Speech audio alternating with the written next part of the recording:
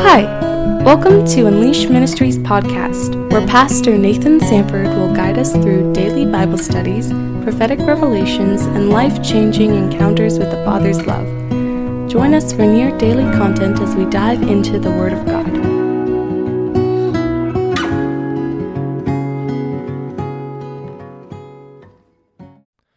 Okay, we made it. We finally got to Hebrews chapter 12. And this, it's kind of like this, not this whole chapter, but definitely parts of this chapter, I think for so many people have been some of the most challenging verses in the entire New Testament. And you'll see why in a second. But I think what I'm going to do is I'm going to give you kind of how this has traditionally been understood. And then I'm going to share kind of for the first time a totally different way of looking at it that honestly, I feel like this is just a recent revelation that I've had.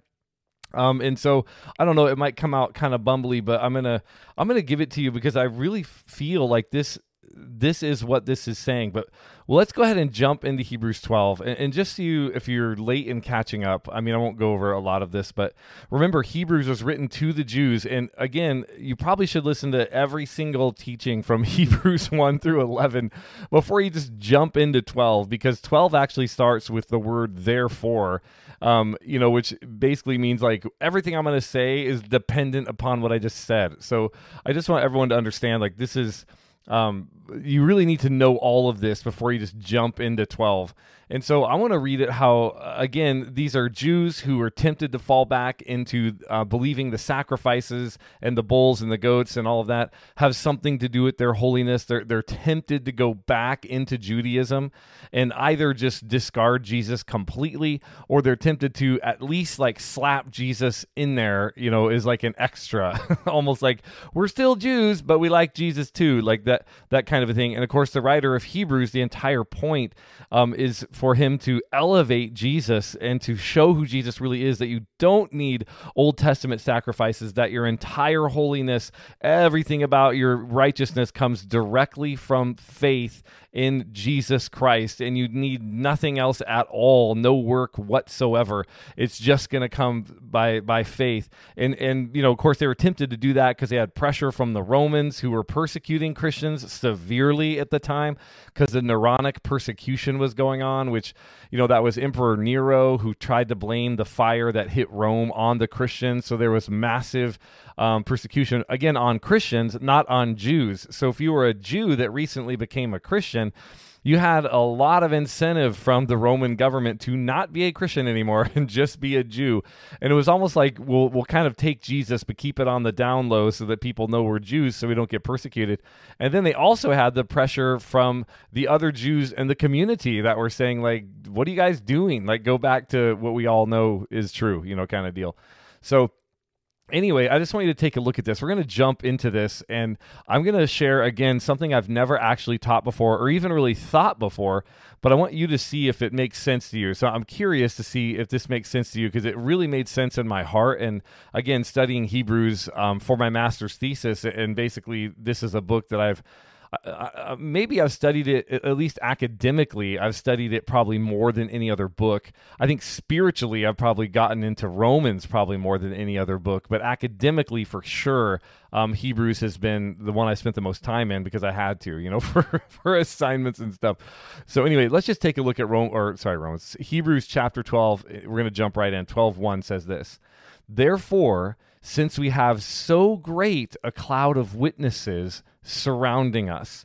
And again, he just in chapter 11 went over like all these amazing people like Abraham and Sarah and like Joshua and Barak and all these people who did all these amazing things. He's basically saying, since all these other people basically lived in faith. In other words, he's basically said all these other people did all this amazing stuff because of faith. And since all of them, it makes it sound like they're like watching, cheering us on. It's almost like the picture is like we're playing a football game and they're in the stands going, yeah, you can do it. So that's kind of cool. He says, let us also lay aside every encumbrance and the sin which so easily entangles us. And again, a lot of people think they'll read that and go like, okay, now we have to work to get rid of our sin and focus on our sin. and they think in terms sin, in terms of like what we normally would think of sin, like pride, anger. I mean, anger is not a sin by itself, but it can lead to anger, lust, fornication, things like that. I think that people think of that. But remember, most of the time, not every time, but most of the time in the book of Hebrews, sin is the sin of putting faith in something else besides Jesus. Like that is the big sin that the entire book of Hebrews is focused on rebuking. It's like, if you put your faith in something besides Christ for forgiveness of sins and washing you clean and making you pure and all of that stuff, the other sins like fornication, adultery, whatever, become actual things you have to struggle with because you're not entering into the new nature. That's basically what Hebrews has been saying all along. So let's look at it that way. When he says, let us also lay aside every encumbrance and the sin, meaning anything that you would think that you would put your faith in besides Christ, which so easily entangles us. And again, obviously it's been easily entangling them because it's a massive temptation to go back to Judaism, to go back to the blood sacrifices, to believing somehow that takes your sin away or makes you holy or whatever. He's basically saying that's easy, especially for you Jews in this time period. And then he says this, let us run with endurance the race that is set before us. So what is the race that is set before them? Well, the race set before them is intimacy with Jesus. Remember, because the entire thing has been about you can enter into the Holy of Holies. You can enter into the depths of who God is because Jesus made a way. Like he made you holy. You can dive into intimacy. You can actually enter the very throne room of God because you have been made perfect and holy by faith in the Lord Jesus Christ through grace. So remember, it's not your faith that actually makes you holy, it's his grace that makes you holy, but it's faith that in which you enter into grace. So I'll teach on that some other time, but I just wanted to make that point right there. So let us run with endurance the race set before us. That's why it says, fixing our eyes on Jesus. See what I mean? The race, people sometimes think, okay, let's work, let's pray, let's fast, let's, that isn't what he's saying, although as awesome and powerful as prayer and fasting and spiritual disciplines are, and we all should be walking in them in the sense of they should be expressed from our being. There is no true believer that doesn't burn to pray, period, that kind of a thing. But he says, what is the endurance? What is the race? Fixing our eyes on Jesus. Remember, so the race is towards him. In other words, we're running towards a person. We're not running to win some sort of competition, in a race. We're actually running towards Jesus. Like this, he is our goal. He's why we're running. He's where we're running. Fixing our eyes on Jesus. So we're laying aside anything that would get our eyes off of the glory and the person of Jesus Christ. Anything that would distract us and take our hearts away from the person of Jesus and take away from him as King of Kings and Lord of Lords.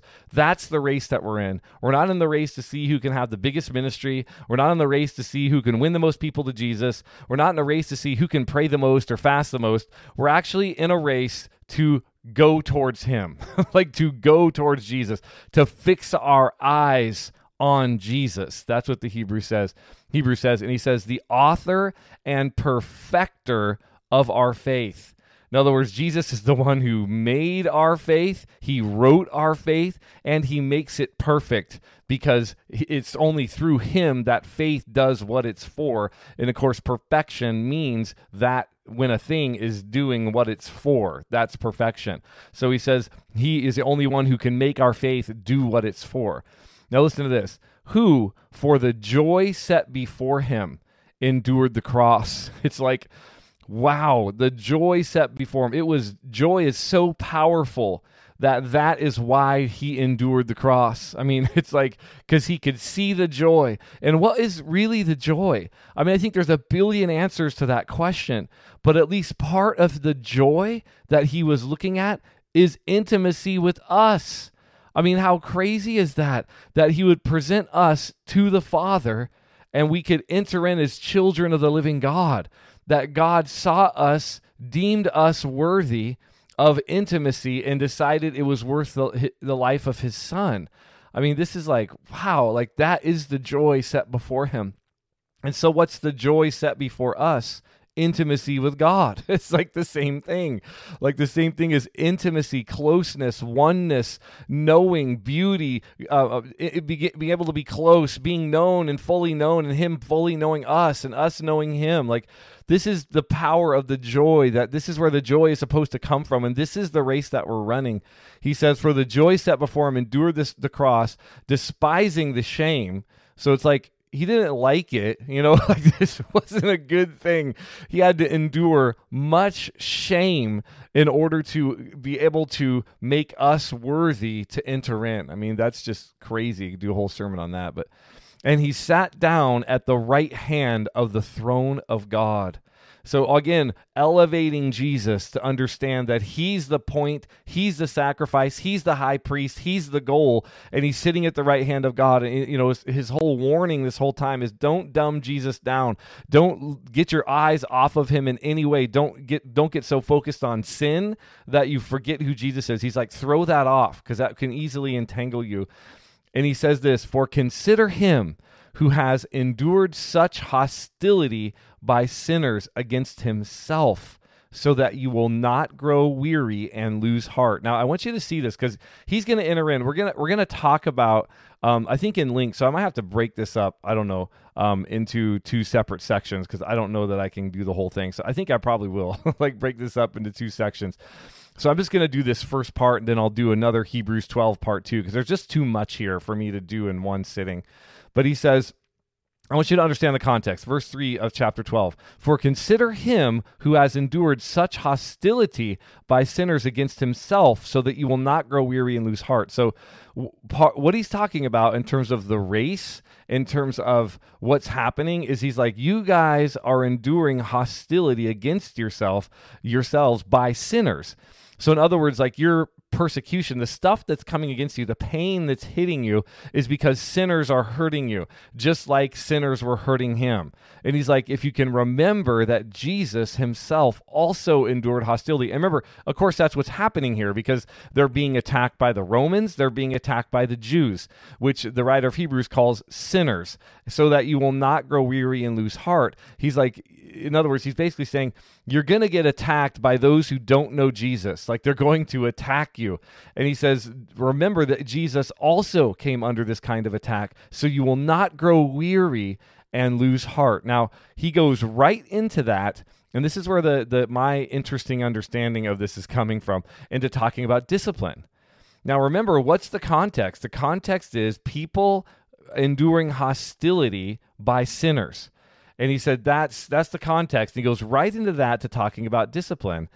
So I want to just read this again, and we'll go right into it. He says, verse 3 of chapter 12, for consider him who has endured such hostility by sinners against himself, so that you will not grow weary and lose heart. And right after that, he goes, you have not yet resisted to the point of shedding blood in your striving against sin.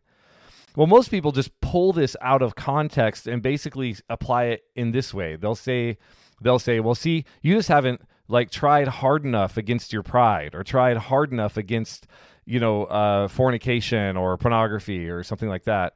That's kind of how they put this, but that is not the context of sin here. So I want you to look. Remember what we just read. He's like, he goes, consider him who's endured such hostility by sinners against himself, so that he will not grow weary and lose heart. And he goes, you have not yet resisted to the point of shedding blood in your striving against sin. So what sin is he talking about here? Well, remember, he's like, you haven't even, the sin here is falling back in to, again, the same thing. I would sound like a broken record, but that's Hebrews sounds like a broken record sometimes. Like, you're falling back into the sin of believing the blood of bulls and goats can cover your sin. In other words, you're falling back into being afraid to have Jesus and Christ alone. Like, you're falling back into old religious patterns. You're falling back into believing work saves you. You're falling back. That's the sin he's talking about. So when he goes, you have not yet resisted to the point of shedding blood and you're striving against sin, what is he talking about? In other words, he's saying, you haven't even gotten persecuted like Jesus did. That's what he's saying. So the sin, in other words, resisted to the point of shedding blood, striving against sin, against the sin of falling back into the old Jewish system.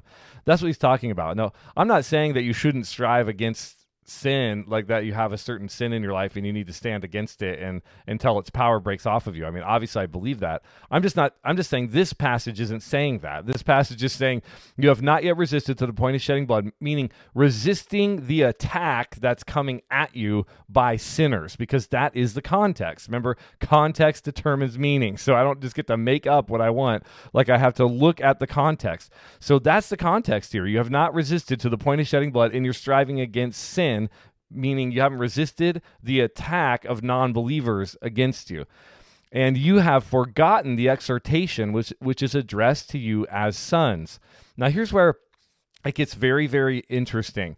So he begins to quote Proverbs 3:12. So the writer of Hebrews quotes Proverbs 3:12, but he quotes it and like misquotes it. So it's kind of weird. And here's what he says. And this is, again, I want to picture this. Maybe I don't even know if I should enter into this right now or if I should actually wait.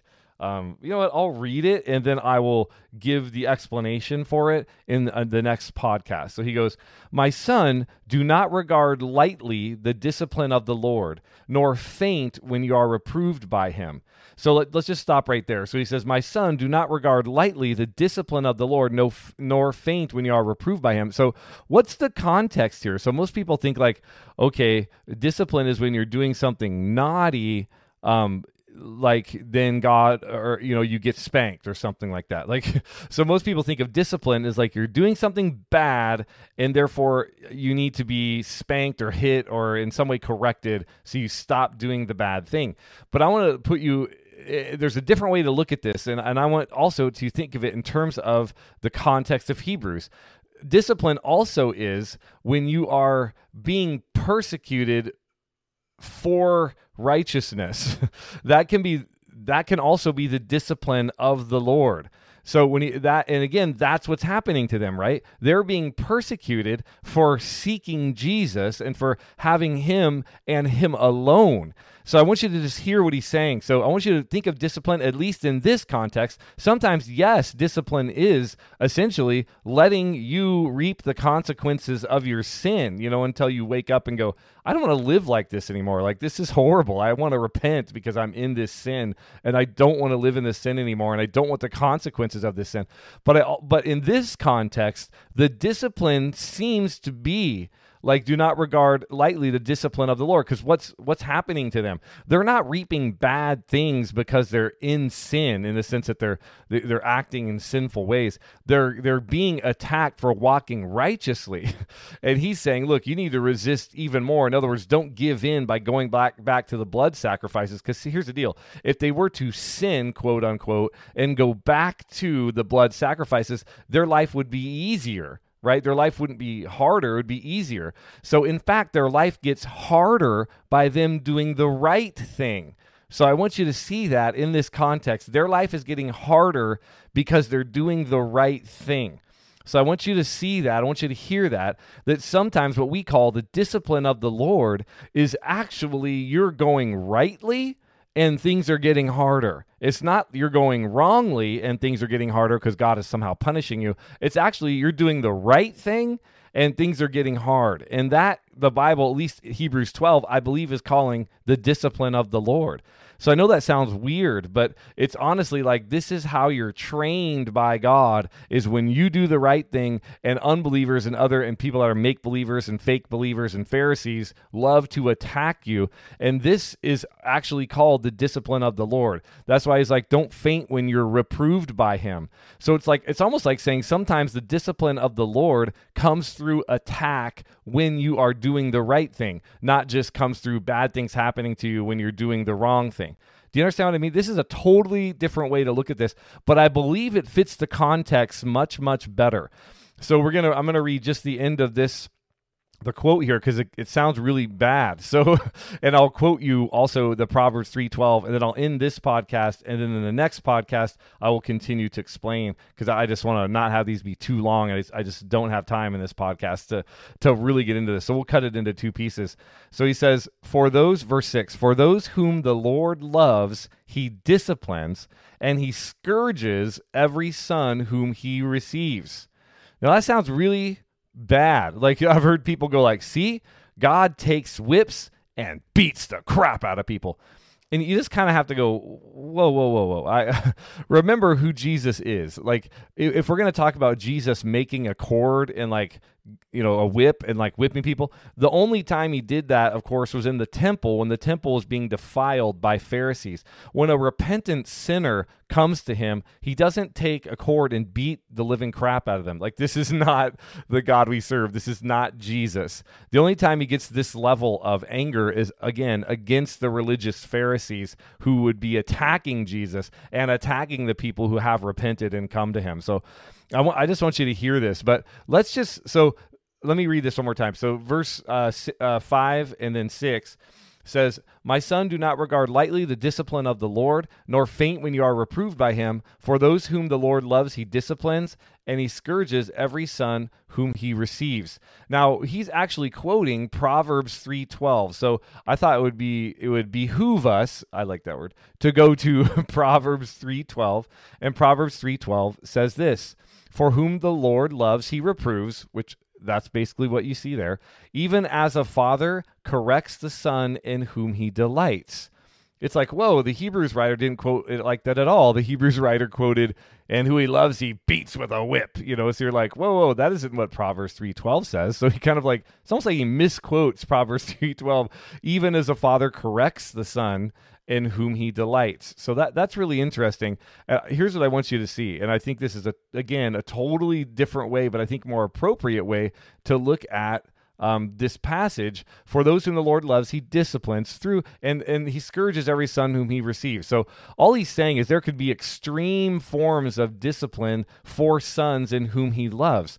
But again, the context isn't bad things happening to people because they're in sin. It's actually bad things happening to people because they're walking righteously.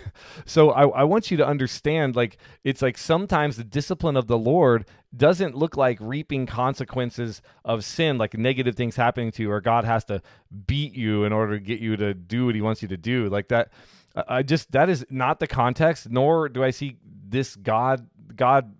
The God of the new covenant doesn't act like this. It's just like to beat people so where they're in so much pain they have to obey him. Like, this isn't the gospel. So what I want you to look at the context here is when it says, again, discipline comes from what?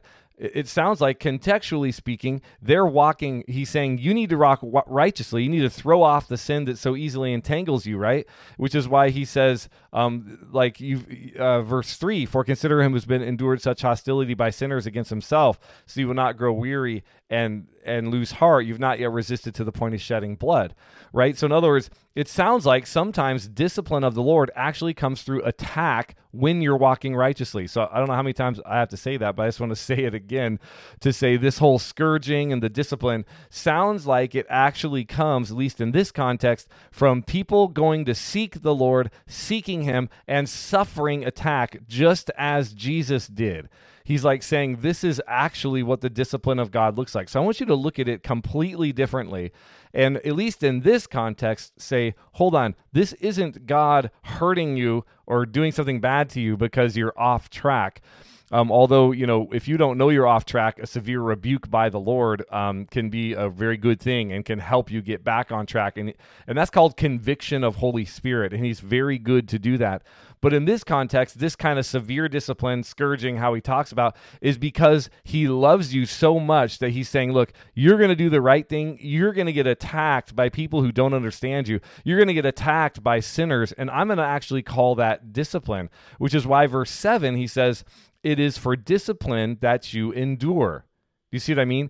It's not like you're enduring the discipline. It's actually for discipline that you endure. Meaning, it's like you are enduring attack by Romans, you're enduring attack by the Jews against you believers, and it's for discipline that you endure. So in other words, there's something that happens in the believer's heart that builds a discipline when you're doing the right thing and you're being attacked for it. There's something that happens in your heart when you're doing the right thing and being attacked for it. See, so many people think that the wilderness and all this negative stuff and dark night and all that is simply a result of how sinful and crappy you are, and so God has to discipline you over and over and over to get the crap out. But here's here's the problem with that. That doesn't work. Like, only the blood of Jesus, again, as Hebrews states over and over and over and over, can make you holy and perfect. But there's a level of discipline that comes on your life that actually occurs because you're righteous, right? It occurs because you're following God. It occurs because you're walking after God, that you end up in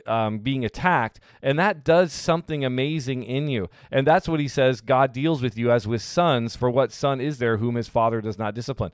Now, I'm going to stop right there. We're going to go into the rest of this in the next podcast, but I want to leave you with that, with kind of a cliffhanger. We're going to expand on this principle. I hope this has helped you. And this is something I'm just opening my eyes up to. Even though I studied this my whole life, and or at least the last 25 years, I've never seen quite this level before. So I'm gonna write about this in my book. In fact, my book's almost done.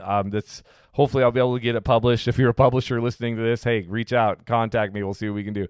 Anyway, stay tuned. The next one's gonna finish this whole chapter, and then we're gonna wrap this up with some glory and move on to a new book. All right, love you guys.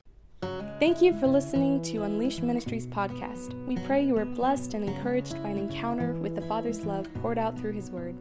If you would desire to bless this ministry financially, please visit www.unleashedchurch.org and click on the Give link. Thank you.